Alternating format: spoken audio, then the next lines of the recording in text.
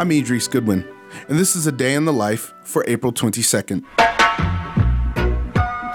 It was on this day in 1978 that Bob Marley performed at the One Love Peace concert in Kingston, Jamaica. This concert, intended to quell tensions between two warring political factions, the Jamaican Labour Party and the People's National Party, was ironically the brainchild of two local gangsters who ended up sharing a cell. Claudius Claudie Massop of the JLP and Ashton Bucky Marshall of the PNP thought that music could bring the country back together.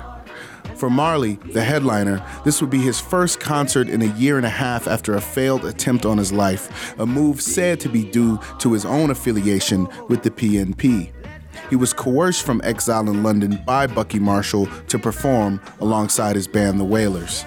The concert featured some of the biggest names in reggae music, the Meditations, Leroy Smart, and Peter Tosh, who spent half of his hour-long set criticizing the leaders of the JLP and the PNP who were in attendance. Marley and the Wailers closed out the show, playing Jammin' and One Love.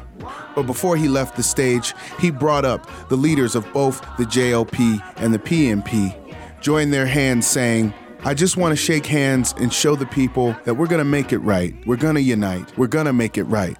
And the rest, as they say, is history. Shake hands, show the people that you love them right. Show the people that we're gonna unite. Show the people. A Day in the Life is a production of Critical Karaoke, brought to you by the Idea Space at Colorado College, exploring ideas through the visual arts. Also made possible by the generous support of the B. Vradenberg Foundation, the Joseph Henry Edmondson Foundation, and Colorado College, fostering innovation in the humanities. Find out more at criticalkaraoke.com.